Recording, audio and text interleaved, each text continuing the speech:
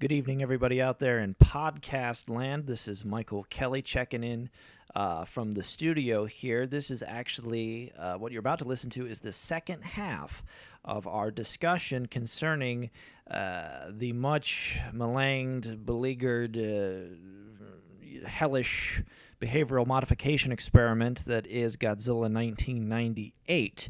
Before we get back into that, and we're about an hour and 10 minutes into that discussion, we being myself, Nathan Bear, and series regular at this point, Cara Palermo, and then we brought back our very first guest host, Tom Beddow. He's from the Son of Godzilla episode. A couple of quick things regarding Godzilla, the latest Godzilla film. Number one, it is referred to as Shin Godzilla officially. The title has been changed from Godzilla Resurgence to Shin Godzilla. Number two, our good friends at Funimation, the same company that released the Attack on Titan Parts 1 and 2 here in the States, has acquired the United States distribution rights to Shin Godzilla. So it will be coming to the United States sometime late 2016, and you're going to be gosh darn sure that Nate and I are going to review it for you and throw in our 2 cents on it. A couple other folks have already kind of chimed in from, early reviews are coming in from Japan in regards to Shin Godzilla. They are referring to it as an unprecedented kaiju masterpiece.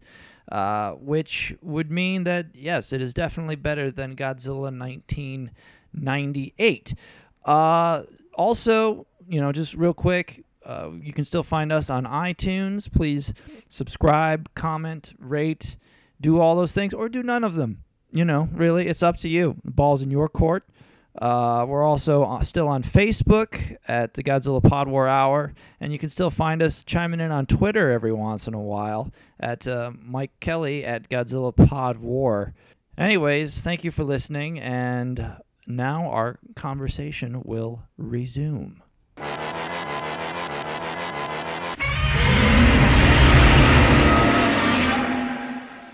So then there's a full 2 hours of film left. Yeah. Jean Reno appears, and this is another brief, oh, thank goodness Jean Reno is here, where he establishes his nom de plume as he uses his real name, his name Roche, and he establishes his fake identity as an insurance salesman, and that's good. That's kind of a funny bit, Wow, you got here fast. That's what we do, Yeah. Is that the part where he walks into the room full of guns and he's like, "How'd you get all this in here?" And he's like, "You can buy anything." No, that's like that's 2 hours later. So, that would have been great if that had happened right now. However, we are still in the Bahamas, right? Or excuse me, in Jamaica. In America. We're in Jamaica we haven't right now, even reached New York yet. There's a scene where Godzilla does. It's basically Deadliest Catch Kaiju Edition. Which it was weird how much those guys did not curse. Yes. At least you'd think someone would be like, "Oh shit," or something. Yeah. But basically, this is not the first time that Roland Emmerich will rip off Steven Spielberg in this movie, it's not. It's the first time. It's not the last. Yeah. But there's 3. I guess crab fisherman boats, again, Deadliest Catch, Perfect Storm style, and they all sort of are going, and then one of them gets caught and isn't going forward, and the other 2 get caught, and they're about 100 feet or so spread out from each other, and it's actually sort of a cool visual because eventually all 3 of them start getting pulled backward, and it just looks like a miserable scene to execute practically, because it is practical, and those are 3 full-size boats. Basically all the boats get pulled underwater, and it gives you that fake Hollywood happy ending scene where it's some of the guys are still alive at the end of it, even though it's they're in the middle of the ocean, they're all going to drown. Yeah. So it's like a storm. We they're in as good a shape as Mark Wahlberg is at the end of Perfect Storm. Yes. So dead. Yeah. that scene again. There's dashes of like, oh, there could have been effective things here. Yeah. These feel like 5 separate introductions to this movie. Just one right after the other. Yeah. Yeah. As in the original Godzilla, they show, I believe, just one ship being destroyed, and then they mention other happenings. Right. And that movie's only, an hour and a half. Yeah.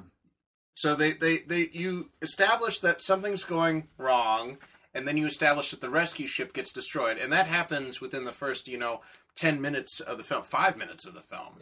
Yeah. This monstrosity is like 2 hours and 19 minutes. And Is that the longest Godzilla film? it's got to be one of them. Yeah. If you count this as a Godzilla movie, and a lot of people don't, and Toho officially calls this monster Zilla. It's like it's been featured in it was in Godzilla Final Wars, where it actually fought the real Godzilla and was immediately, killed. Took the god out of Godzilla.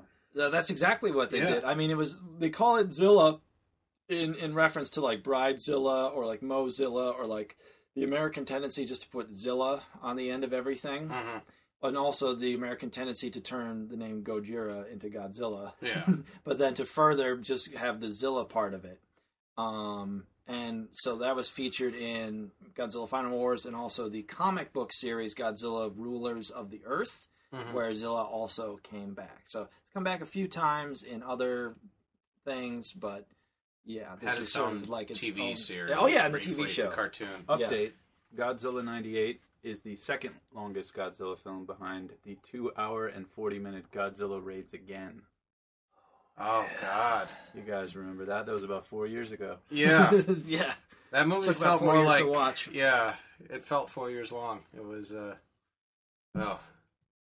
and that movie also lots of fishing in that movie. Lots of fishing. I could have done with more fishing in '98. I wish Kobayashi was in this movie just to see a friendly face. That's Hey it. guys! That's an extreme callback. Kobayashi's a character who sacrifices himself for absolutely no reason. At the end of Godzilla Raids Again, like 2 minutes into like the 25-minute long I mean, climax. in fairness, he was annoying, so his sacrifice so it was was a okay. great relief to us. Speaking of annoying characters, right around now is where they introduce Audrey, who is Maria Patillo. Oh, while we were taking our break, I thought of another example of someone who's obviously like put in a movie, and it's like they were going to be like the next big thing, like the big push, and then vanished. Mm-hmm. And that is the guy who played the character Chainsaw from Summer School with Mark Harmon and Kirstie Alley. That's a deep cut. Yeah, you don't know who I'm talking about right now. None of us do. But if you go back and watch Summer School, there's a character named Chainsaw who is given like, I don't know, 20 or 30 minutes of screen time and like a lot of zingers. And yeah, so that's what I'm talking about. This thing where they just get erased from existence. Like Poochie. Yeah, like Poochie, exactly. Now we must never talk about him again. So that's Maria Patillo. So she plays Audrey. Basically, she's Harry Shearer's assistant. They have a quick little scene where a couple other cast members from The Simpsons are there, and like she's like, "Hey, I really want to cover this story or some bullshit thing." And Harry Shearer's like, "Will you go have dinner with me?" And she's like, "No." And he's like, "No." At her place. At her place. He's demanding sex in exchange for work. Yeah, exactly. A chance to work for him. Which then cuts to the redhead hitting on Matthew Broderick, which felt a little weird. Like, don't worry, everyone can have sexual harassment. It's not just men. Yeah. Yeah. It's sort of weird. And I think somehow she quits like twice or whatever. Like she just goes home because they cut to like she's in a diner with Hank Azaria and her Hank Azaria's wife. I don't know. She's like, "You're such a good girl. You're terrible. This town's not for good girls." So that's where they are. Yeah. Okay. And they're talking about how she needs to be dirtier or whatever. Yeah. Or like more cutthroat to get ahead in her career as a journalist. Something.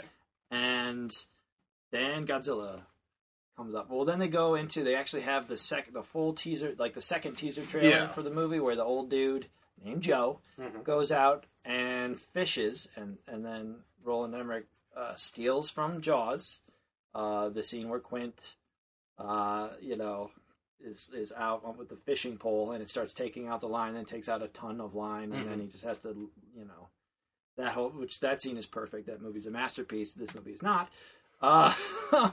And the guy basically goes fishing and catches Godzilla, okay? Or Zilla.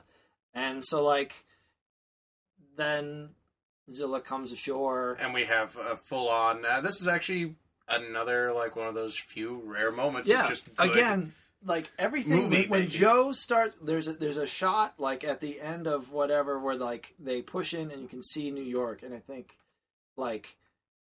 it's after the initial setup with Audrey, and it's from when Joe starts fishing to when they have that scene where they introduce Mayor Ebert, yes, who is clearly supposed to be Roger Ebert, who destroyed this movie, as I've tried to say, but he did not like it. Gene Siskel put it on his worst movies of the year list, and they put them into this movie because Roland Emmerich and Dean Devlin didn't like how they reviewed Stargate, starring James Spader, and also Independence Day. So they're like, well, we're going to beat them at their own game and just put them as characters in the movie. And Roger Ebert was pissed off afterwards, not because they put him in the movie, but because they didn't have the balls to kill him. Yes. They're like, if you're going to put me in the movie, at least have Godzilla step on me, you pussies. Yeah. His words, not ours. Yeah.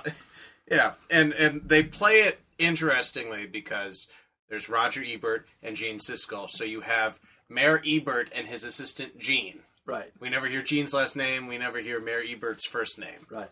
Yeah. And then Gene Siskel died a year later, so it was sort of kicking a sick man. Yeah. Yeah. Sort of like how Tomi Tanaka died after the reveal of the design. Follow the money. Follow the money. Illuminati confirmed. But again, that scene where they're downtown and they're at the rally. Yeah, and then suddenly and of course the depiction, all those scenes are tone deaf and fucking terrible. Yeah. I think does that need to be said out loud? It's all but okay. I think that was established in our preamble to this section. Okay. So not effective. But the shot of this mass of body coming around the corner and all the drops that's done well, or as good as it could be, and then Hank Azaria, who's talking with Audrey in the diner, because he's got his camera on him, he goes out in the street and tries to take footage of this thing, and we end up seeing the first sort of full body shot of Godzilla, kind of. A lot of it's just his feet and his, shins. Yeah. But Which,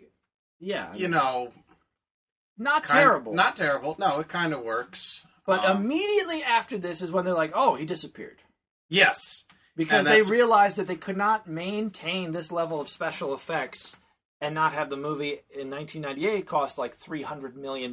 Yeah. So that's why he just disappears for 40 minutes at a time. Yeah. And other Godzilla movies, first of all, are only an hour and a half. But they also choose correctly to be hey, let's not bring out Godzilla till there's 30 minutes of the movie left or whatever. And then we'll just show them a lot, so we won't have these weird pacing problems. But I feel this movie, they need to, get Godzilla out there, but then they're like, oh, shit, there's an hour and 20 minutes of this movie left, and again, we don't have an extra $200 million to waste in special effects, so it's tunneling. Another problem with Godzilla 2014 is the fact that probably maybe even now for the same reasons, budgeting, they decide to keep cutting away from Godzilla in moments where it would have been please, we paid to see this movie. We paid to see the big man, shake some shit up. Yeah.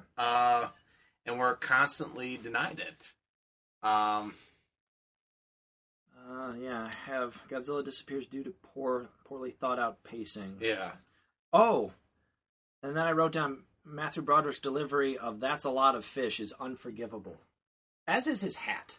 Yes. In the first part of the movie. So we're gonna have to do some editing of our own here, but they jump in anytime, guys. Yeah. Take the reins. That's a lot of fish. He says it that's a lot of fish. Yeah, it's nowhere near as effective as when Jeff Goldblum says, "That's a big pile of shit." Yeah. Or as effective as when Paul Lynde comes in and halfway through the film, and just says, "Oh my goodness, it smells like fish in here." But you don't have to take my word for it. Yes. See, Paulin was gay, and He played Templeton in the Charlotte's Web animated movie. Wasn't anyone on the same page? This show has fallen apart. quicker than this movie has. We need to end it. No, it's about the same pace. Long and protracted. Godzilla disappears. The military, New York is evacuated. The military predictably shows up, and you get a bunch of, mostly airheads in uniforms, pointing at maps and saying, well, this is what we're going to do. You get the mayor saying, I just evacuated the entire city for nothing. You don't even know if it's really there. Why can't we just put people back into harm's way? Yeah. Anyways, this movie is all about incompetence. There's a part where in the news broadcast where they're talking about everyone evacuating the city and that they've looted the Disney and Warner Brothers stores. Yeah. I was like, is that some cheap dig at like rival movie studios? I didn't understand what was going on with that. Yeah. Well, it was the 90s. By this point, China was bootlegging a lot of, Lion King and presumably Beauty and the Beast VHSs. I'm sure that was a thing by this point, Yeah. I mean, I don't even know if it's that deep. I think they were just like, And weren't you in Thailand at this point? I was. Were you able to No, not at this point. At this before that. Before that, were you able to get like movies that were in theaters on VHS? Yeah, I mean that was definitely a thing. Yeah. But I really think that has nothing to do with this. Yeah. Okay. I kind of wonder if it was just like one of the big stores in Times Square. Yeah. No. Yeah. The Disney and I don't know. Yeah. I mean, I feel like Saks Fifth Avenue or like, Right. Well, Disney seems like a weird choice for looters. True. Yeah. Merchandising. Then they should have shown a group of like 30 people wearing Mickey Mouse hats just getting squashed by Godzilla. Like, fuck you, Disney. The military, I understand that no one's ever faced something like this before, but they seem incredibly incompetent in this movie. Like, when they first, to jump ahead, to get Godzilla to come out, they put a big pile of fish out, and they're like, we're gonna lure him out of the tunnels. And at this point, they're just using, like, regular guns? There's just men? I mean, that seems like a terrible plan. Well, there's a tank and some missiles, but even that seems completely ineffective because they don't know how to aim. You sort of wish for the lunacy of the old Toho movies of just have a giant net. Yeah. Just doesn't someone have a giant metal net laying around that we can just electrify? But even the way they all talk, like the way the Colonel talks in this is just like, I don't know, do whatever. Like, fuck you, don't look at me. Yeah. It's almost like a civilian wrote it who doesn't know anything about the military. Yeah. But also, I want to talk about this scene where Godzilla comes out because there's a really weird music choice here. Yeah. Where Like instead it's of it being like scary, it's like, look at the majesty of Godzilla. Yes. That's what the music is doing. Yeah. But that's not what the scene is doing, really. So it's just seems very odd. And it makes you feel bad because up to this point, it's just an animal, and and Matthew Broderick and Godzilla have this moment where it doesn't eat Matthew Broderick, and it's like eating the fish and not Matthew Broderick. Mm-hmm. And I would also like to say that I think this movie might secretly be a sequel to Seven, directed by David Fincher, because it's cloudy and raining the entire movie, and it's in a major metropolitan city. Although we can sense that this is New York. There's a point where they kind of zoom in on Matthew Broderick and the girl, and you can't even see their faces. It's raining so much. Yeah, it's a strong choice, and they also did it because it made it easier to hide Godzilla if it's raining and cloudy the whole movie. It's the same reason why a lot of the fights in Pacific Rim take place at night in the rain. Mm-hmm. But that movie had something that this movie did not. A sequel with John Boyega. Yes. Confirmed. Nice. A little bit of news in there. Ooh. Scoop. So, as you were saying, Cara?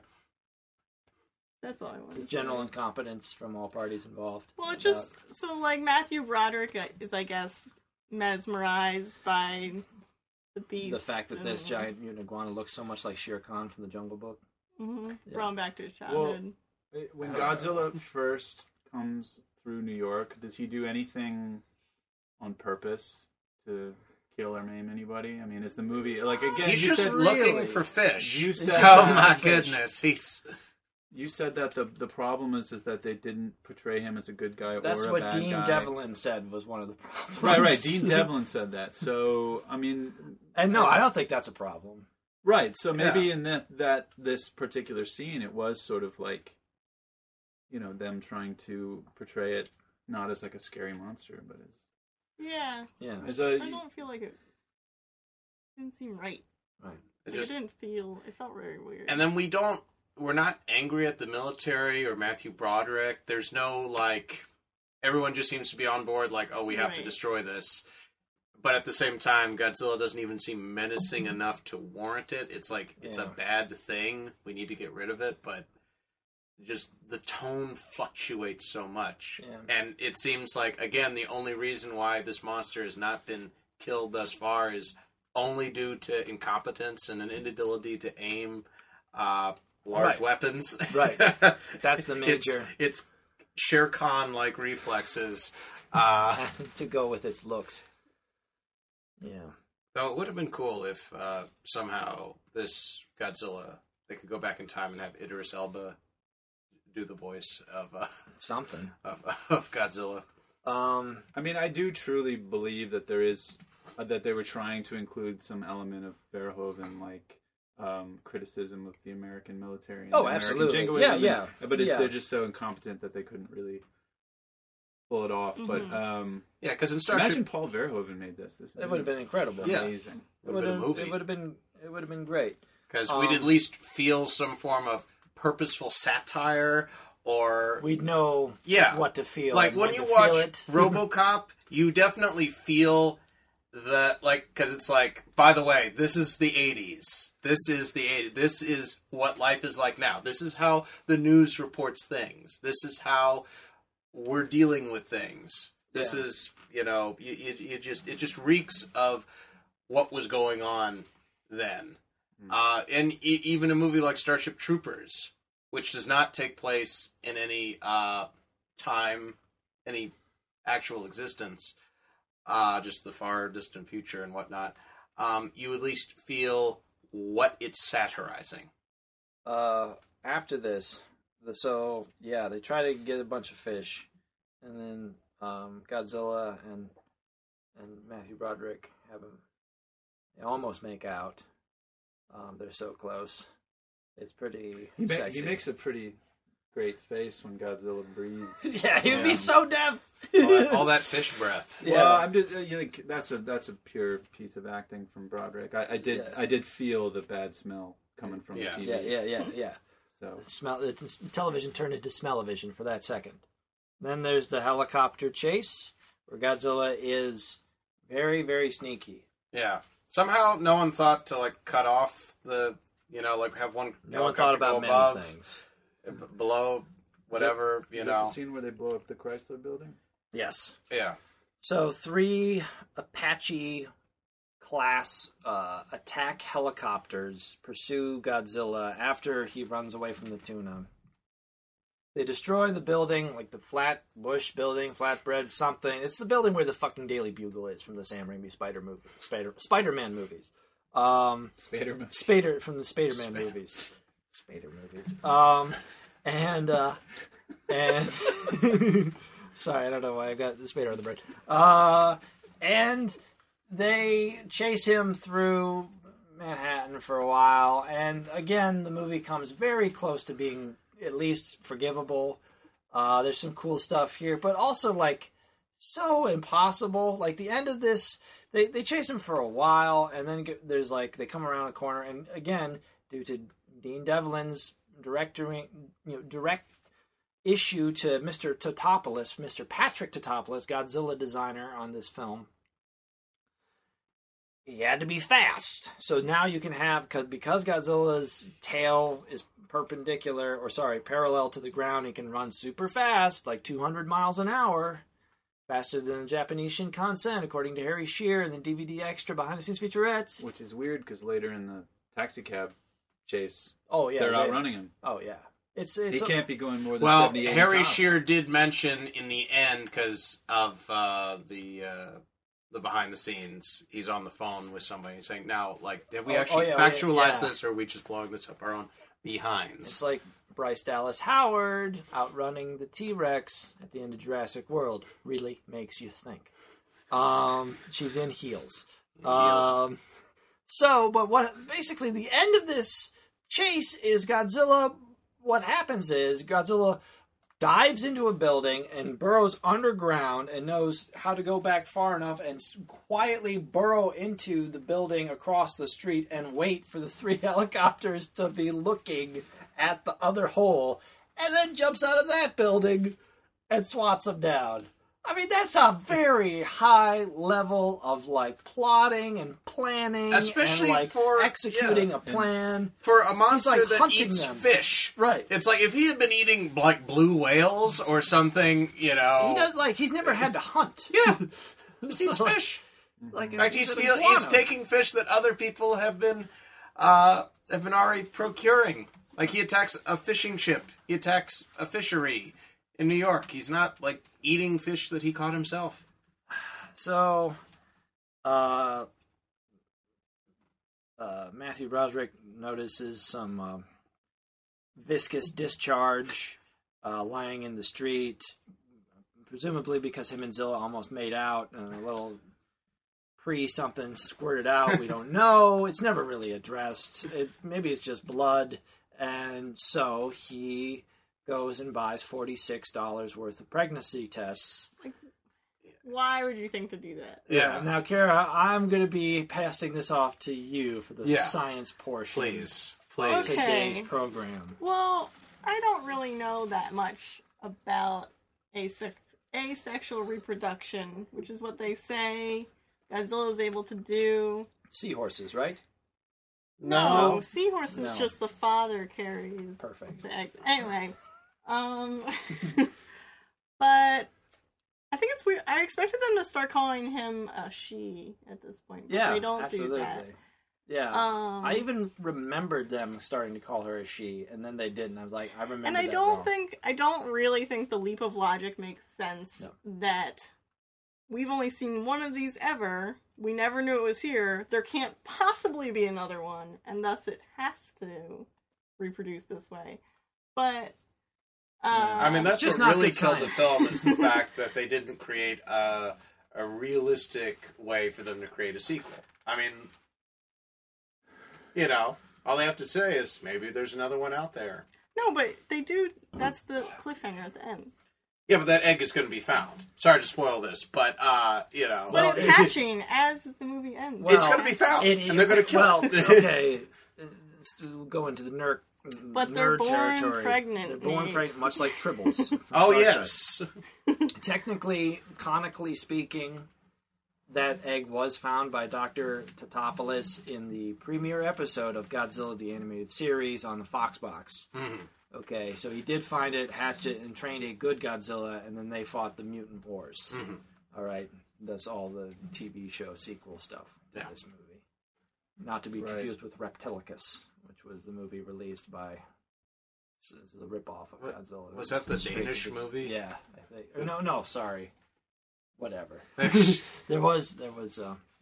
I remember that There's a lot of, ripoff. like, I guess, in the weeds sort of science stuff I could say that I don't really know is true. Like, I don't know if non-mammals actually produce the same hormones that would show up on a pregnancy test.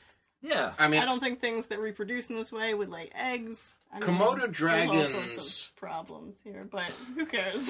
I believe Komodo dragons That can was- reproduce that was That was the asexually. director's attitude. Yeah. Yeah. I believe Komodo dragons can reproduce Who cares? Where's the asexually. cocaine? I think was the. However, they're all, like, female.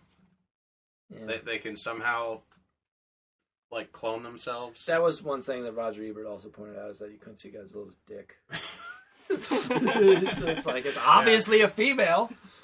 I got two problems with this movie. got two problems. One, I'm not dead. Two, you can't see his dick. Okay, for dick and to see me get crushed by that giant reptile dick. That's all he wanted. Classic. That's the scene he wanted. Which is why, in Return of the King, Peter Jackson specifically put a dingus on the olifant or whatever that Legolas is riding on.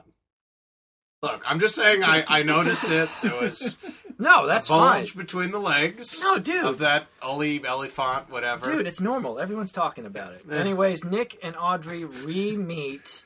They have a re-meet cute. Because Audrey's watching the TV at one point and she sees Matthew Broderick. She's like, I fucked this guy over in college. I should have married him, but I wanted to be Harry Shearer's assistant or whatever. So like they re-meet cute at the pharmacy when he's buying all these things, and I just put dead air because just they have no charisma. Ugh, Oh, you awful, must have awful. such a just harem. Yeah, Yeah, that's her response just to all the... a lot of cold chills and sort of Not if they reproduce checking the asexually. watch. Where's the fun in that?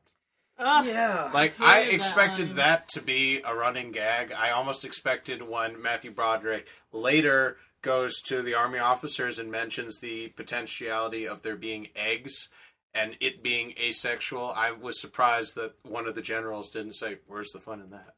Like, Well- I'm surprised. there's a lot of lines. She said, "Where's the fun in that?" There's another. She betrays Matthew Broderick and Over a like, story. over a story. For a guy that And is... Matthew Broderick also has like a photo collage of her, like in his tent. Oh, yeah, Did when he he's make putting that? in the electric... When Did he he's make putting that in the tent? I think What? he's carrying it around with him. Yeah, Yeah, that's because just- he when has his he's go-to getting the photo. worms and he's opening his equipment box, there's like a photo of the two of them. Just So let it go. It's been Oh. 8 years, and he's still like, No. if Yep. that is his equipment box, it is also his picture box of her, Yeah. because it's like, stalker Ugh. material Yeah. confirmed. And I thought I was watching the beginning of a Law and Order episode. It's like crazy. So he's clearly still like psycho in love with her, and she steals this tape, the tape of Godzilla 1998, the VHS tape, which shows the old Japanese guy saying Gojira, and then like the footage of them watching the tape in Jamaica. yeah, It almost goes full Spaceballs where they're watching the part where they're watching the part. But she's like, so she takes that and then makes this report that then they take her out of it and put Harry Shearer into it. yeah. Even though I think they would just put it on air. I'm not sure how it would go. Well, my question is, how did she not see that coming? Like, this is a man who clearly has no moral compass whatsoever. Harry Shearer? Yeah, Harry Shearer. It's Well, like, yeah, and how did, it's just, But also, Crazy. she's not a news reporter. Yeah. You can't just suddenly be like, I'm going to report the news. Like, yeah. yeah. I mean, maybe you could if the situation was happening, giant monster.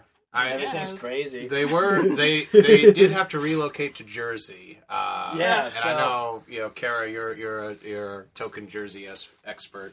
Yeah, Yeah. that's also why we brought they it got here. that slam on Jersey. Yeah. So Just want to say Cherry Hill is a very nice place. It's okay, but also like when Matthew Broderick puts together that like she took the tape, he goes, "Oh my God, she took it!" And just the way he's delivered that line has always been just so. It's almost as if they were actually doing a line reading. Yeah, Together, like, that's why they that were all- line reading, and then like the other one where he says that's a lot of fish. Yeah. And then when Maria Patillo is in her bed afterwards, she's like, "What am I doing? I'm not like this. I don't do things like this. This isn't me." There's all these lines in this movie where it seems like they never made choices as actors. They simply memorized the dialogue and then just repeated the dialogue. Yeah. And they were filming, and that was the take they used. Yeah. And it was like they were doing a dress rehearsal. And then in this scene where he, it's just like, oh, she must have taken the tape. They fire Matthew Broderick. Now, they fire him over a brief leak of information that really hasn't harmed anybody. Right. Like, it's not like he delivered military secrets. But you gotta have the bullshit thing where then he then tells her off and goes into the cab that is being driven by Jean Reno. Yes. That then pulls away. That then Hank Azaria Yes. sees this He doesn't know that Matthew Broderick has been kidnapped by Jean Reno, secretly posing as a cab driver. Yeah. He just jumps into his van and is like, I'm going to follow Matthew Broderick Yeah. right now. So, like, that's awesome. And And it briefly gets good when we see Jean Reno again because he's competent and seems to know exactly what he's dealing with. right. He announces that he's a French Secret Service agent. And he's got his band of, Jeans? They're all Jeans? They're all Jean. All Jeans. Jean Valjean. Yeah. Jean-Pierre Melville. And basically, they agree they have to go back into the city and destroy the nest. Yes. At the same time, they try to do the tuna thing again in Central Park. Zilla gets wise to it, flies away, and they have a preposterous amount of helicopters following it. Like, uncalled for. Like, it looks like 1,000 helicopters are following the monster at this point. Just like, they'd all crash into each other and blow up, right? And he's just like smacking them out Yeah. there at this point. Yeah. This is the closest the movie ever comes to looking like an actual Godzilla movie, is when it runs out and jumps over the, I don't know, bridge embankment or whatever back into the river. Yeah. There's a shot where it actually looks like a Godzilla movie for about 3 seconds. And then... Don't worry, the Navy's got something... Right, and then George ready. Washington Duke from Rocky V, who is the head Navy dude. Tom, you were probably asleep. Did you notice that? I didn't. No, okay. George Washington asleep. Duke. For, what is this Rocky 5? There was a fifth Rocky? There is a fifth Rocky. That's the one where boxing promoter George Washington Duke seduces and betrays Rocky's protege, Tommy the Machine Gun, into and defeating Union Kane, getting the championship belt, but lacking the respect that he thought that would earn him. He uses this, George Washington uses this to goad Tommy the Machine Gun into a final fight with Rocky. At the end of that film, spoiler alert, Street fight, Rocky wins. But Rocky V is a good movie. Everyone else deal with it, because I'm tired of dealing with it for you, okay? Anyways, George Washington Duke is back now as a Navy major or commander or whatever, and he's like, don't worry, we got this. And once again, Zilla expertly outswims two missiles that are not heat-seeking, but I guess they're sonar, torpedoes. torpedo something.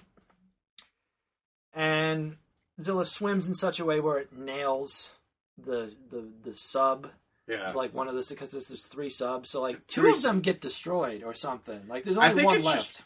I think it's just one gets destroyed. What he does is he goes under one and hits it with his spikes. So it's already sinking, Right. and then the torpedoes that were following him hit the For good submarine. measure. Yeah. Because they decided, let's surround it with submarine. I was okay with that. But That was then cool. they fire more torpedoes, and He hits the wall before he can tunnel. yeah. It hits him, and they do show the body falling down, and again ripping off Jaws. Yeah. Very specific shot in Jaws where you can see the dorsal fin and the body kind of coming down through the water, and just a lot of scenes ripped off from Jaws. Yeah. Let's watch Jaws next time. Let's.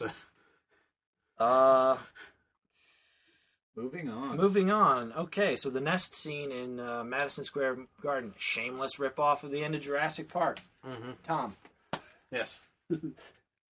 I walked out shortly before that scene, I think, in 1998, and so I was really surprised this time when I watched it, and it turned into Jurassic Park 2.5. Right. 2.5 Yeah. for 40 minutes.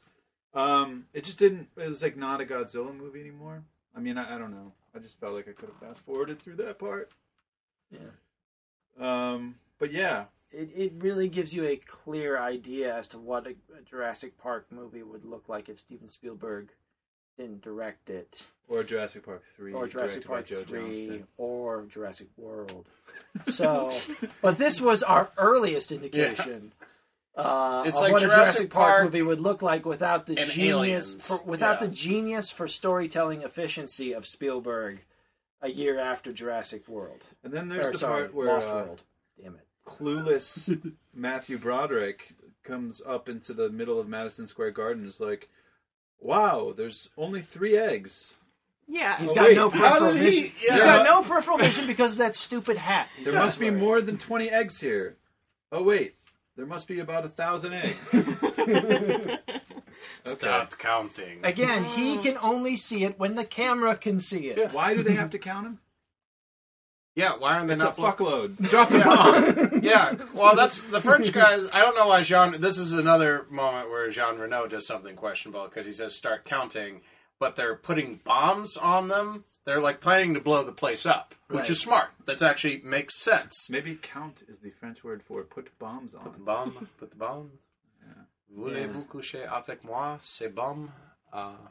Exactly. I noticed that these Zilla hatchlings were gentle and goofy to the main cast members, but lethal to everyone who was French, who was not Jean Reno. Yeah, the I mean, French guys very- got taken I mean, out. They seem They very are inconsistent. minorities. That's kind of a general rule for the treatment of French people, though. Yeah. You know what I mean? Okay. By So anyone. at one point, a French guy gets attacked, and I'm pretty sure it says "soccer boom." By the way, which I Really? thought was great. Sacre bleu. He does say soccer boom. That's correct. Soccer boom. That's what they call a soccer riot in France. I put. Surprised he didn't say Royale with cheese. Oh, yeah, this- when he got bit. Extreme hoops must be jumped through for Audrey's story arc. They have to find the camera, where they broadcast the Knicks games to the local sports affiliates or whatever. They find that place, which I guess sort of makes sense. But they're still going at it with this like Audrey as a journalist arc, and it's just like by now it's like fuck this, just blow up the place. Why are you wasting time? Turn on the camera, say, blow this shit up. Hi, the phones aren't working. Look at this. Look at all these eggs. Blow this up, for the love of God. Well, also Audrey and Hank Azaria decide to do an insanely dangerous thing and follow the French people there Just to get a story. just to get the story. Yeah. Well, To kind of Yeah. help Matthew Broderick, Yeah. I guess. Save his reputation. I don't guess. know. She feels bad for betraying him. And then meeting him again 8 years later and betraying him again. We've got an example of the magical movie elevator door, where Matthew Broderick sort of awkwardly maneuvers through about 40 of these Godzilla hatchlings and goes to the elevator door and like presses the button. It takes a while for the elevator door. It opens and then he gets in it, and then one of them sticks his head in and he kicks the door. He kicks the little Zilla's head out when the door shuts on him. It's not how elevator doors work. It's not how elevator doors work in Manhattan, Madison Square Garden, 1998. So that was the major logic flaw in this movie. And then he goes to a different floor. There's a whole bunch of more Zillas, and he's like, wrong floor, which was solid. That was solid, right? Hey. That was a Hey. solid joke. Let's Hi-yo. talk about the... Gumballs and basketballs? The gumballs and basketballs. Yeah. The magical gumballs and basketballs. But I think we figured it out Yeah. while we watched it again today. Yeah. So Matthew Beebs is running away again. These things are pursuing this after they've completed, hopefully, please God, Audrey's journalist story arc of like, okay, yes, the military knows they have to blow up Madison Square Garden and they've got 6 minutes. So they're running out of the place, and the Beebs is being pursued by a whole bunch of these little Zillas. And so he's a pretty smart guy. He is a scientist. He knocks down all these basketballs, which are inexplicably in the outer part of Madison Square Garden, not in near the basketball court at all. And also a bunch of gumballs. And logically, okay, this makes sense. All the little Zillas slip on the gumballs and the basketballs. It creates that, obstacle and they all fall down. That sort of makes sense. CGI gumballs and basketballs. CGI gumballs and basketballs. Now, it takes about, 30 seconds for them all to fall down, and Matthew Broderick, like a fucking idiot, is just standing there and be like, wow, it worked. Another shocking non-performance choice is just literally just dead air, dead brain, just looking forward. Anyway, so Well, goes back down. we, the audience, would not be able to see that happen He's had just, he not he's just been looking so at like it. Yeah. he becomes mystified with how well it worked, I think. Anyways, he goes down the stairs, and they are all looking at the foyer of Madison Square Garden, where there's like, they decide to rip off the end of the birds / aliens, where there's just like, there's just 1,000 of these little Zilla guys, and they're just like, oh, shit, or whatever. And then Matthew Broderick runs around the corner, and it waits like 30 seconds. He's like, we got to get going. I think I lost a little bit of time, or whatever. And they cut back to the planes that are like, all right, there's Madison Square Garden. We gotta, there it's in sight, sir, or whatever. Then they cut back to the hallway behind Matthew Broderick. Keep in mind, on a different floor, all right, and the Zillas come around the corner with a ton of gumballs and basketballs that they're slipping on. Now, are we, as the audience, to surmise that the gumballs at these are the same gumballs at basketballs, and somehow all these little Zillas are like kicking all of them down like multiple floors? No, like they're that's following them like Pied Pipers. Yeah, they just have a trail of gumballs and basketballs it's like fairy dust. But like it's not like one. I can understand like 1 or 2 gumballs and basketballs like falling, but this is like it just happened like, and we just barely can't see it. But it's like he just turned them over. It's like a torrent of them. Yeah. So then what we theorized while we were watching the movie is that maybe they forgot to get the shot of the Zillas coming around the corner or didn't have it in the budget. So they were like, so some funny editor was like, let's take that first shot. We'll flip it around and see if they notice that there's gumballs and basketballs in the shot.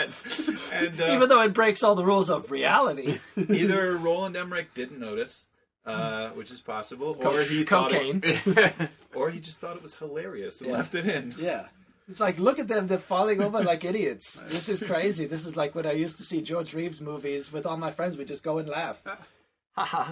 Anyways, he talks about that on the DVD extras. He's like, by the way, I don't like Godzilla movies. I've never liked them. No. They're stupid. They're stupid trash. I would just go over, like with Hercules movies, like with my friends, we'd just go and laugh at them because they're trash. It's like, maybe you shouldn't direct Godzilla then, asshole.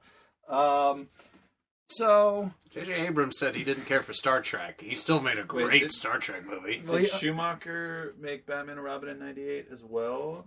Or is that 97? I think that's 97. Okay, so we got 2 bad years for movies. Dark times. Dark times. Then they find so then the military blows up. Like Jean Reno shoots the chandeliers and clears a path, and they run out, and they, much like John McClane, they hold the door closed with the automatic machine gun through the handles.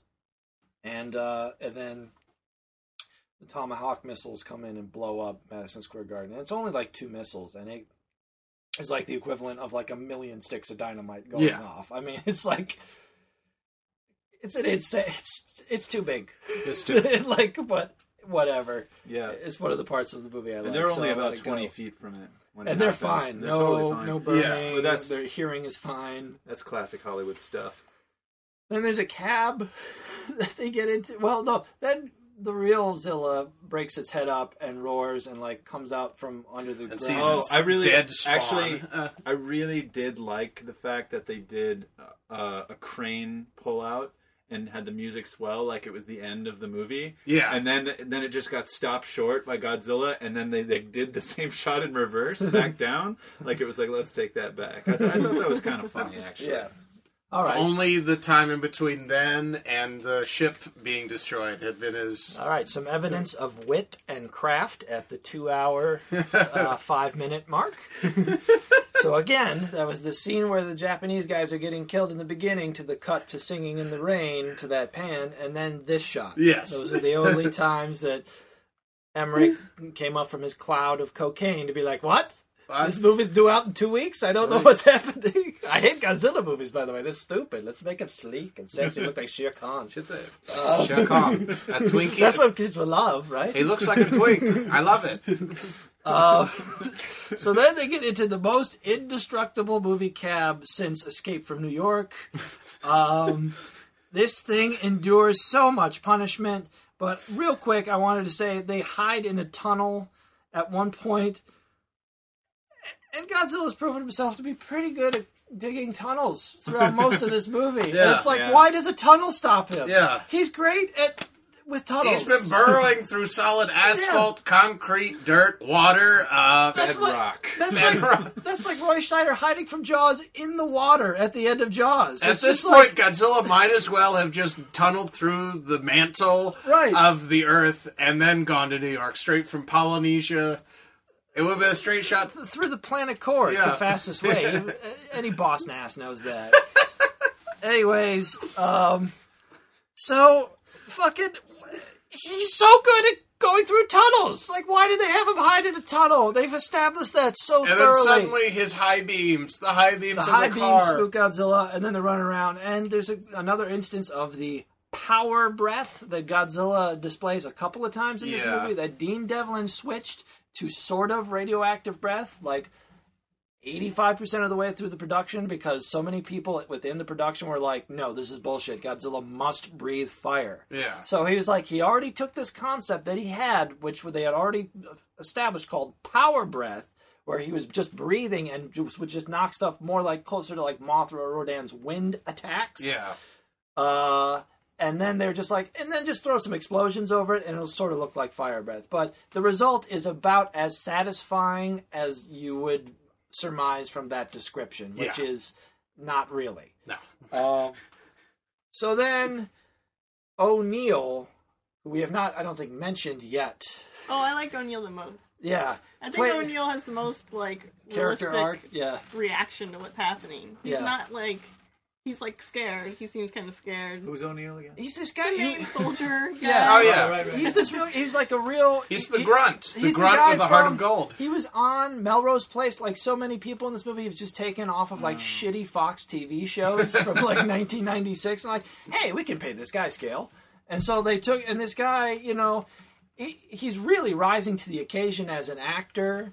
He really goes, he does the Josh Duhamel from Transformers, where it's like, hey, I may be a Gap model or whatever it is, but like I'm really gonna try to act this time, and he does all right, I guess. I don't know, but anyways, Matthew Broderick throws O'Neill. They drive past him because the military is also coming back into the island, and Matthew Broderick throws the ID tag of the license plate to O'Neill, and O'Neill grabs it and goes to the cab company and looks up the frequency of the radio to communicate with Matthew Broderick, and Matthew Broderick's just like, we're going to the suspension bridge.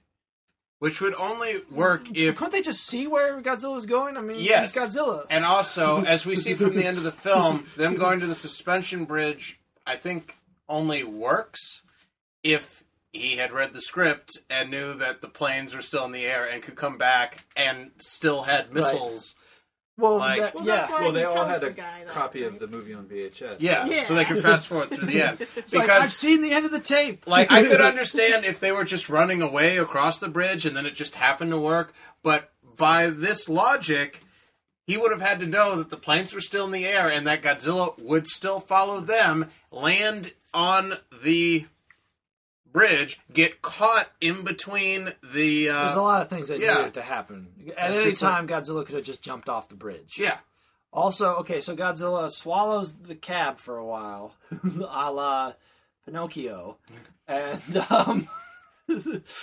Matthew Broderick sticks a cable that I guess was under downtown Manhattan up until like 30 seconds ago. He just grabs it with his bare hands and sticks it into Godzilla's gums. I mean, dead instantly, right? Like he would instantly be electrocuted or something. Who cares? No, that's a minor shock. That's a minor shock, yeah. But like, I mean, Matthew Broderick would be killed instantly, right? If he tried to touch that. It's a live wire. Probably. Well, I mean, I think there was like a covered There was part of it that insulation. he grabbed. He was grabbing the insulation. And anyways, Script needs insulation. So Godzilla spits him out, goes across the bridge. This part I liked because you actually got to see the monster destroying stuff. Yeah. Which is one of the only times in the movie that happens.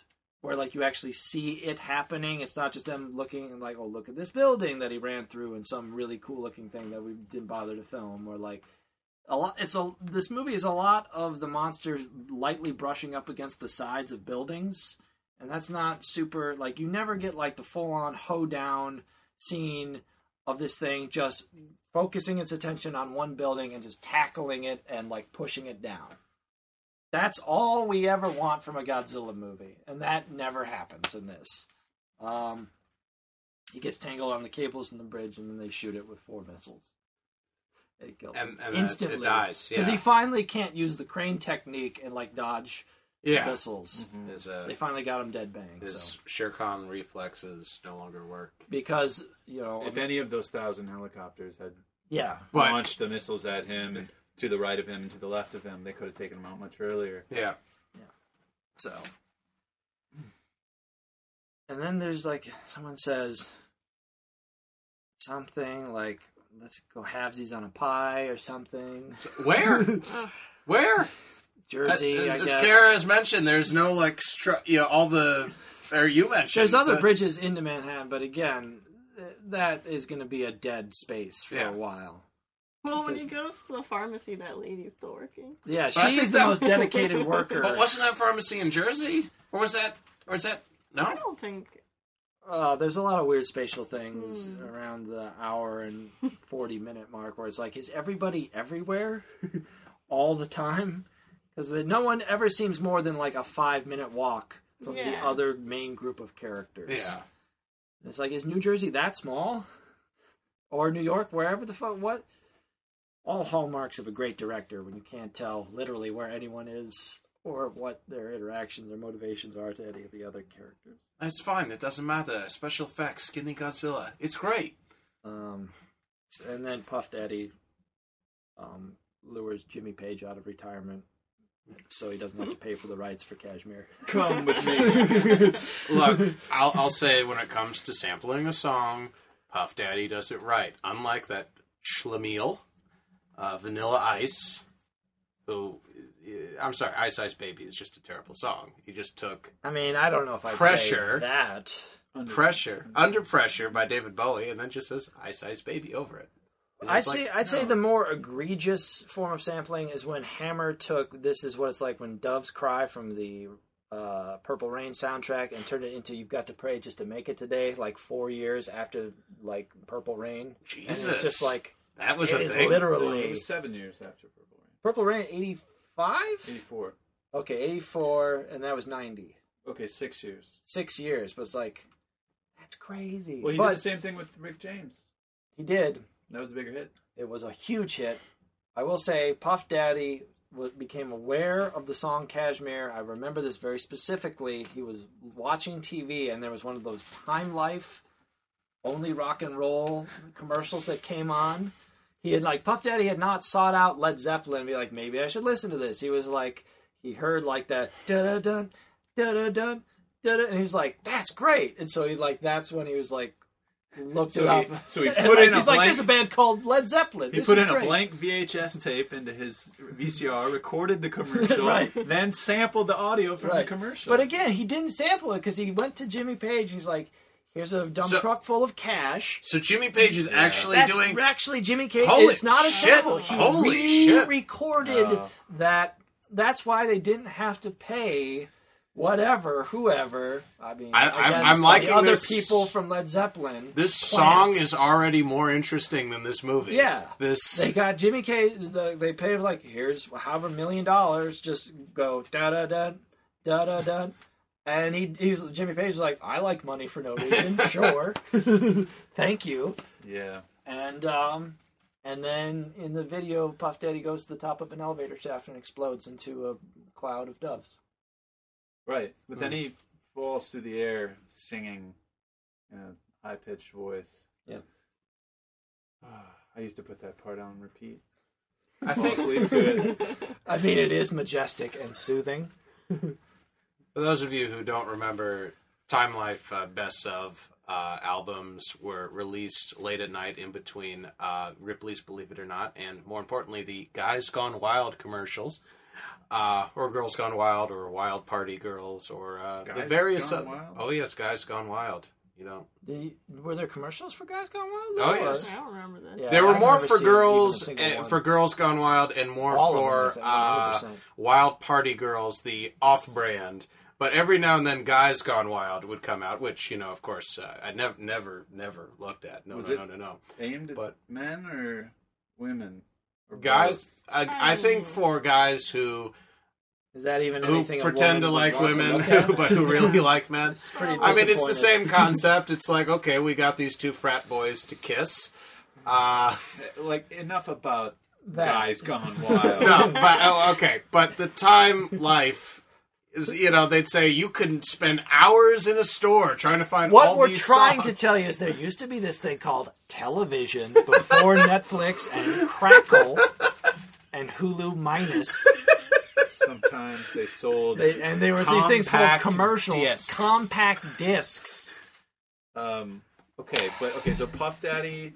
Who is Did- now, we can call him Puff Daddy again because he changed it back from P. Diddy to Puff Daddy for the reunion tour. Puff Continue. Daddy covered Kashmir, and then the other big song from the soundtrack was Jacob Dylan and the Wallflowers covering David Bowie's Heroes. Yeah. Yes. Which was actually the first time I heard that song because I was not Oh. cool. I do not like that cover. You had not seen anything from David Bowie on the Time No, Life I think video late Bowie at was night, just a so you had not big- sought it out Yeah. yet. Bowie was just a big blind spot for me. And, Right. I was like, this isn't very good. Yeah. Maybe David Yeah. Bowie isn't all that. Yeah. And I was wrong. Yeah. I mean, he's sort of an overrated weirdo, right? Yeah. Probably. But you Jacob. know who is great is the Wallflowers. The Wallflowers. We're not spending nearly Did they do enough that time. song that was like, you can see the road that we Yes. walk on is That was paved." Fastball. Okay, that was Fastball. Oh, that was so, fucking so who Fastball. did the other one? So what did they do? They did We Can Be Heroes. No, before that, what was their hit? One tail light or Oh. one headlight. Yeah, I was thinking those were the Me same and song. Cinderella, put it all together. We can drive home with one headlight. Nothing better than in the middle. Right, yeah, that was it. Yep. To say nothing of Jamiroquai's addition to the soundtrack, Deeper Underground, which is the only song that addresses Godzilla's newfound tunneling abilities. And also, And I just wanna let you Green Day know- was on the soundtrack as well. Oh. With the remix of Brain Stew. I just Which, want to like, remind you, Godzilla's- Mike, you could spend hours looking for all these songs at your local, at your local and radio. hundreds of dollars Yes. pooling all the separate collections together. But now Time Life has put them all together in one convenient. We should mention that David Arnold's complete theatrical score was not released until 2007. For Really? this movie, but it was finally like people lobbied for it enough that they were like, "All right, fuck you, we'll finally release the What full." people? I don't know. Maybe They- a few people listened to the show. Soundtrack aficionados out there. It's not a There are bad score. websites dedicated It's to mixed film poorly scores. into the action of this film, but you can Yeah. tell there's a cool score going on underneath the mindless rabble of a lot of these scenes. So I was worthy enough to create a GeoCities website. Oh, GeoCities, classic gaps. Speaking of websites, if you remember, there was a ad campaign for this movie. I think the poster was just this really ugly black poster with green words that said "Size does matter," Yeah. and which is ironic because, like, for 45 minutes of the movie, it's just a bunch of little Godzillas. Yeah. Yeah. And, And for um, what Godzilla is the main threat, he's gone for most of that period of Yeah. time. Also, And also, he's like underground. a pretty small Godzilla compared to. Well, 2014 Godzilla puts him to shame, but Yeah. he's Yeah. bigger than a lot of them. But like, Well, definitely the the Godzilla 2014 movies that is came out definitely after more this. body positive. I'd say, you know. Oh, he's embraced it. He's definitely the I can't believe I ate the whole thing Godzilla. Right. And he's very bloated. I can't believe it is butter. He just gets a treadmill. He can lose most of that. You got to count calories, man. You got to do it. You can't eat bread at every meal. Anyways, the point is that in the Millennium series, they're like, all right, fuck you. We're going to scale up the Japanese Godzilla up like at least like 70 feet above wherever they said he was in Yeah. this movie. It's hard to Right. tell how big he is Well, because he's not walking he's the size erect. of a subway tunnel, Yeah. and then doesn't he hug the Empire State Building at one point? Something like Or that. something? Like another thing to point out, he's not erect. I don't mean that jokingly. Right. He is not walking upright, Right. and So it's tough that to comes from Jurassic Park changing what for years had been known about the Right. Tyrannosaurus, Yeah. how it had walked, and they're thinking like, well, Jurassic Park made lots of money, so we're going to make a just make him a big raptor. Right. Make him a big raptor. So this ad campaign that they did, Size Does Matter, the Star Wars website,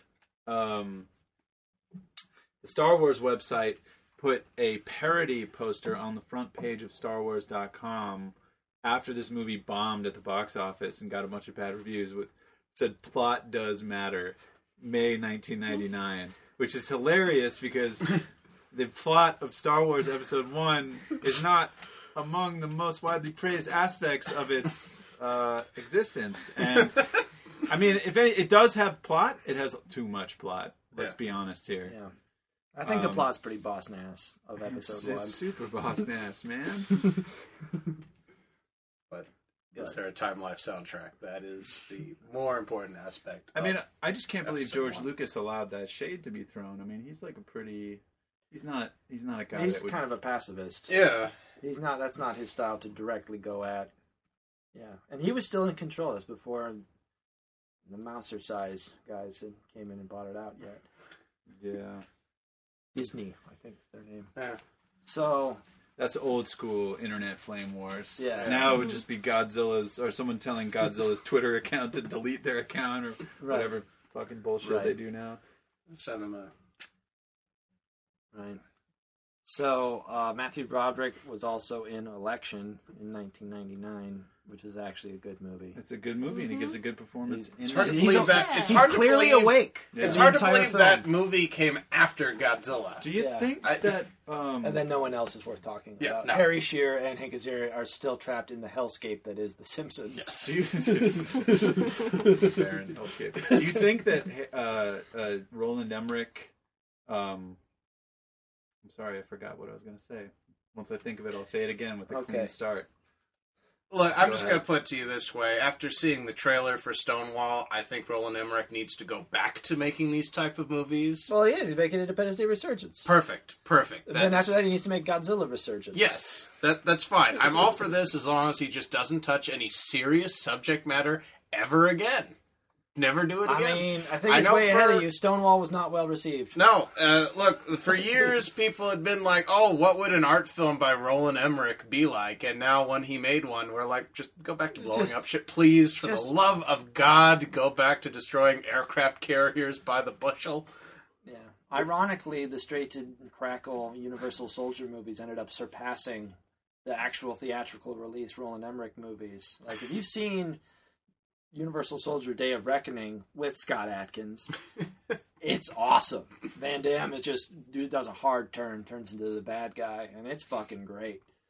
Way better than 2012 or whatever. I don't even fucking know. I didn't see Stonewall, but I remember it not being well received.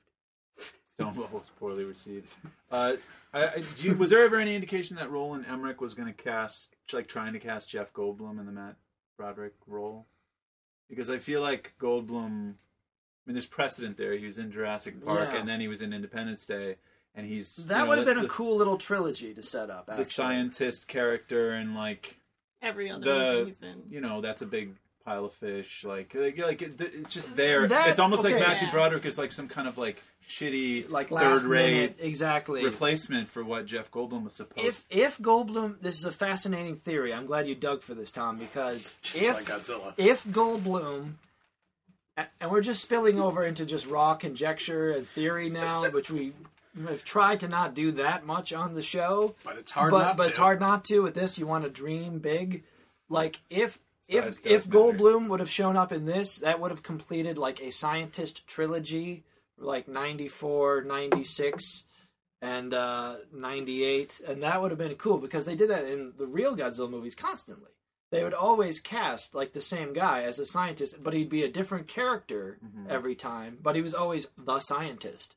So that, obviously when you add Goldblum to any movie, it makes it like easily 40 to 55% better instantly. Yeah. So, I mean, I'd pay to see, this movie with Jeff Goldblum. Yeah, I think the 100%. character would make a lot more sense with Jeff Goldblum. Or at least let's Dreamcast the rest. I just said Dreamcast. Let's Dreamcast the rest of the movie. Oh, great. Okay, so for Audrey, Heather Graham. Heather Graham from '98. Yes, go for it. I was going to say Audrey True. Was she still alive in '98? Is she still alive? I don't know who that is. Porn star turned singer. She made that one hit, More. So you've been listening to the Godzilla 1998 podcast, everybody. Let's end it there. Good luck editing this. This monstrosity. It's a long This one. monster piece. Mm-hmm. Not the longest we've ever done, though. Not by about 40 minutes. You want to talk for 40 more minutes? I got more to say.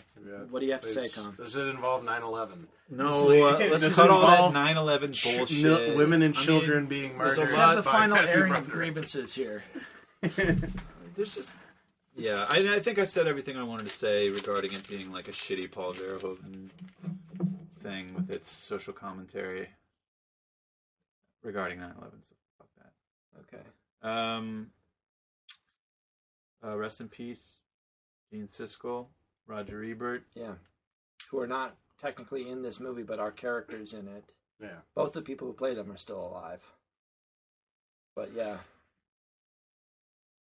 It's look, since we are the Godzilla Pod War Hour, how does this stack up against other Godzilla films? Oh, it's better than several Godzilla movies. And sadly, Without question. of the 90s, when you compare it to the 90s, it every is one of them. disturbingly more watchable. Yeah, it's better than any Godzilla movie. As in the unwatchable 90s. as it is something you could definitely put on in the background. I would and- say maybe Godzilla vs. King Ghidorah is a little bit better just because of how batshit crazy it is. I'd say, what about Destroya? I mean, it still has crippling pacing issues and a lot of the same, like, oh, let's rip off aliens halfway through it syndrome. Like, I mean, just out of hand, I'd say it's definitely better than everything from the High Side series except Godzilla 85. As far as being able to, like, watch it and not be like, oh my god, why is this not over yet? Now, there's still a lot of that here, but not to the extent of those movies. I'd say almost all the Millennium movies have it beat, hands down. Yeah. A lot of the stuff from the 60s is just flat out much, much better. Maybe you could have an argument for Godzilla's Revenge, because this is more of a traditional movie and not actually like a child's fantasy dream sequence for the whole movie. I mean, so technically this did happen. I mean, Godzilla's Revenge, aka oops, all stock footage. Yeah.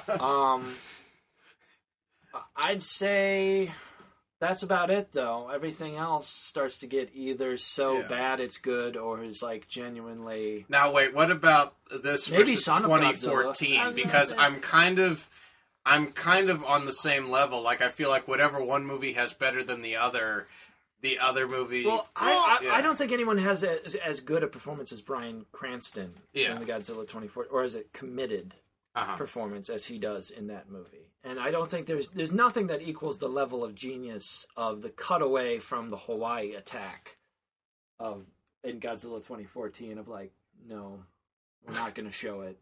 You know, I like that initially when he made that choice, I thought that was like, that's incredible. Yeah. But then when he does it again, like 30 One we're minutes invested. later, Yeah. when you want to see Godzilla, then it's like, okay, fuck you. But like, that was really smart and really cool. So those are two good things. I feel like Godzilla 98 is very of its time in a bad way, and so is Godzilla 2014. Yeah. They're both like the bad things from a lot of action movies during those two time periods. Like 98 is like too goofy, too whatever, and 2014 is like too serious, too dark. Like, Yeah. I I think think the boring though. the biggest action movie from that summer was Armageddon, right? But do you know what the highest grossing movie of '98 was? What? Passion of the Christ. No, It was 2005. that was 04. Passion of the Christ. Saving Private Ryan. Oh. Did not see that one coming. People just weren't in the mood for this Godzilla bullshit. Oh, no, when you Well, see... it came out the same weekend as Deep Impact, Like, Fantastic which movie. was like the smart, like, college professor version of Armageddon. Well, okay, it was the competent version with of Peter Armageddon. O'Toole, right? Armageddon was the let's snort pixie sticks version of Deep Impact. The Mountain Dew commercial. Now, wait, what was The the mounting one... Gatling guns to space vehicles version of Deep Impact. What was the movie where you think it's a heist film, but then it turns into a kaiju film? It's Hard Rain with Morgan Freeman? no. I don't know. Same year, 98. It's Deep Impact or Deep Rising. Deep Rising. Yes, Treat Williams. That is a fantastic movie. That's back when I want to say Scott Summers, but that's Cyclops. Yeah, Someone Summers. He made all the Mummy movies. Yeah, and Van Helsing. That was what ended his career. He made Van Helsing. Yeah. But that was his first movie, and that was 98. Yeah, Deep Rising is better than this. It's definitely. Because you go in thinking it's one thing, and then it's just like, shit just got real. There's a fucking squid that's trying to... Well, plus Deep Rising has Chilton from Silence of the Lambs. Yes. That actor is amazing. He's the poor man's Nick Nolte. He's poor man's nothing. He's from the Boar's Head Theater in Lansing, Michigan. Who? Where? I forget his name. Anyways, never mind. We may have gone slightly off topic. The point is... Is that where the Juggalos are from, Mike? What were we talking about? Wild Wild West? Wild Wild West. Is that what we were... Oh, yeah, that movie also happened. Was that 99 or 98? There's a lot of that stuff from the 90s that was just like, just bear down and get through it. Go to your happy place. Until it's over.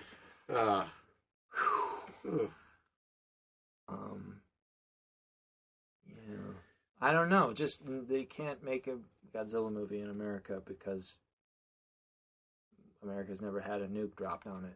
Yeah. So it's just fundamentally never going to work. No. The same way. No. You can make a different monster movie. Like Cloverfield. They have. Works. Yeah. You know, you can do King Kong. You can deconstruct the American legend via kaiju.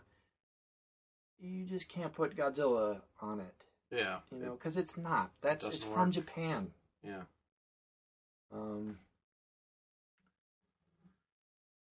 Anyways, Independence Day Resurgence coming out next week. Probably gonna blow. Oh, good. Are they making a sequel to the 2014?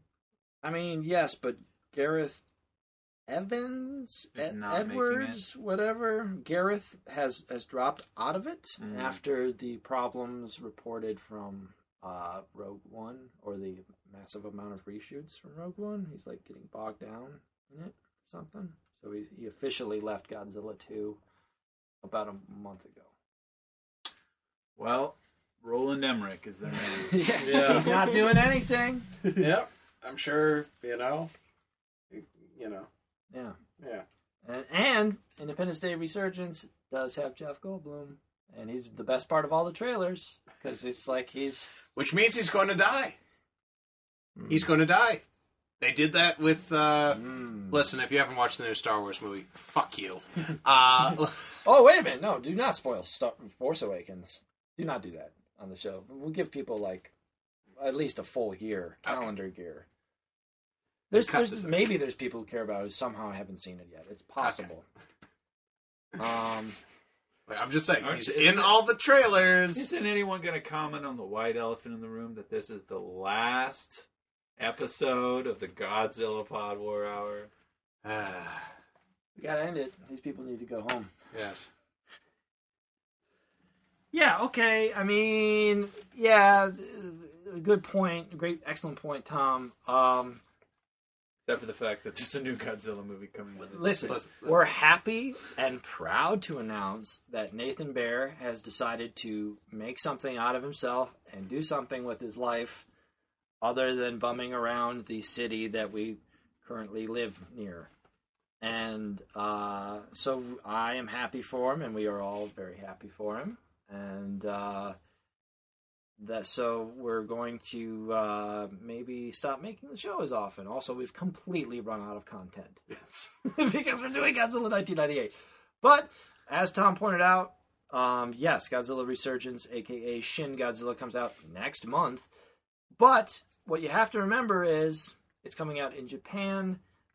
At this time, we have no concrete information about it having a release in America with subtitles anytime this year, 2016. So, obviously, we have to review it. It's a new Godzilla movie, but we are in the stages of figuring out how that's going to happen. Skype.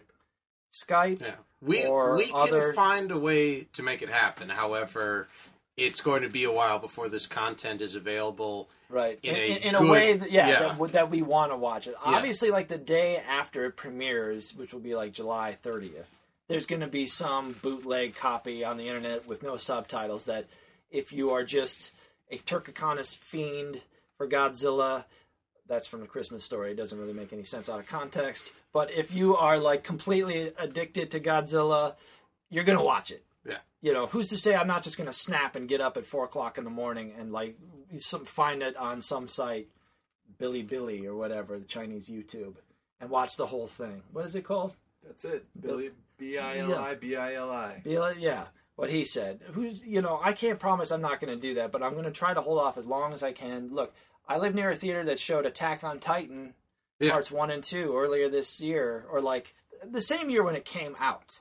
They showed it. So like I don't think it's going to be a huge problem for me to see it in the theater, but again, next year maybe. Yeah. We just don't know. We're not sure. But we will make the effort to come together. Right. If we last through the next year. You never know what Broderick might be roaming the streets. Right. Oh, no. No, not like this.